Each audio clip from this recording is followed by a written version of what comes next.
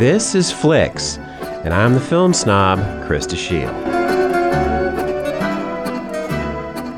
There are very few more poignant examples of world historical irony in cinema than the Soviet silent film.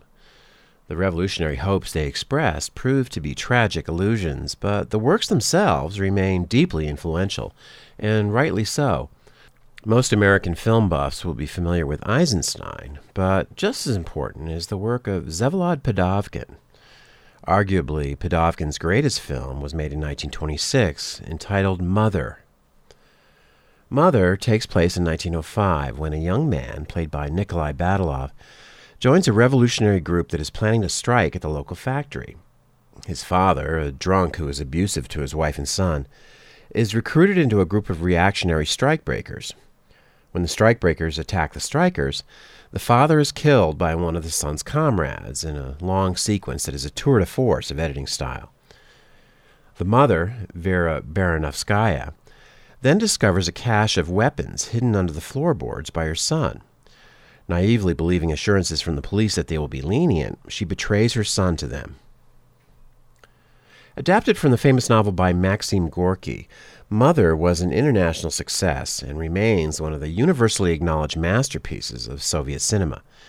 And its reputation is deserved. On every level, editing, acting, photography, overall conception, this is superb filmmaking.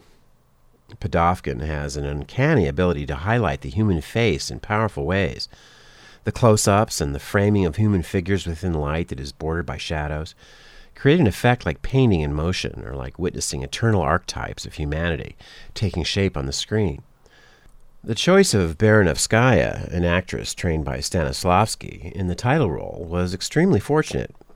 She knows how to use her deep, haunting eyes and how to be still, rather than trying to emote all over the place, as was still too common in films of that era, to create this character, this mother, as a living presence on screen. You just can't take your eyes off of her. Montage was, of course, the principal technique of the Soviet silent film. What isn't often enough said is that the Russians taught the rest of the world, to a great degree, how to move faster in movies. There are almost no dull stretches in Mother. The cutting is so fast and dynamic, in sequences such as the attack on the strikers or the May Day march confronted by the military on horseback, that the drama is primarily conveyed by the film's rhythm itself rather than the plot.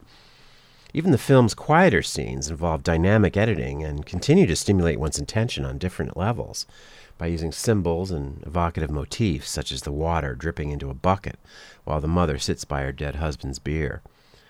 Moreover, Pedovkin brought a personal touch to the story, always maintaining interest in the characters as individual people, over and above their significance as types.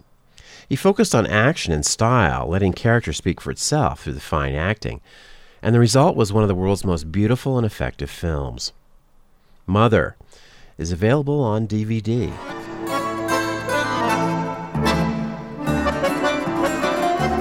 This has been Flicks, and I'm the film snob.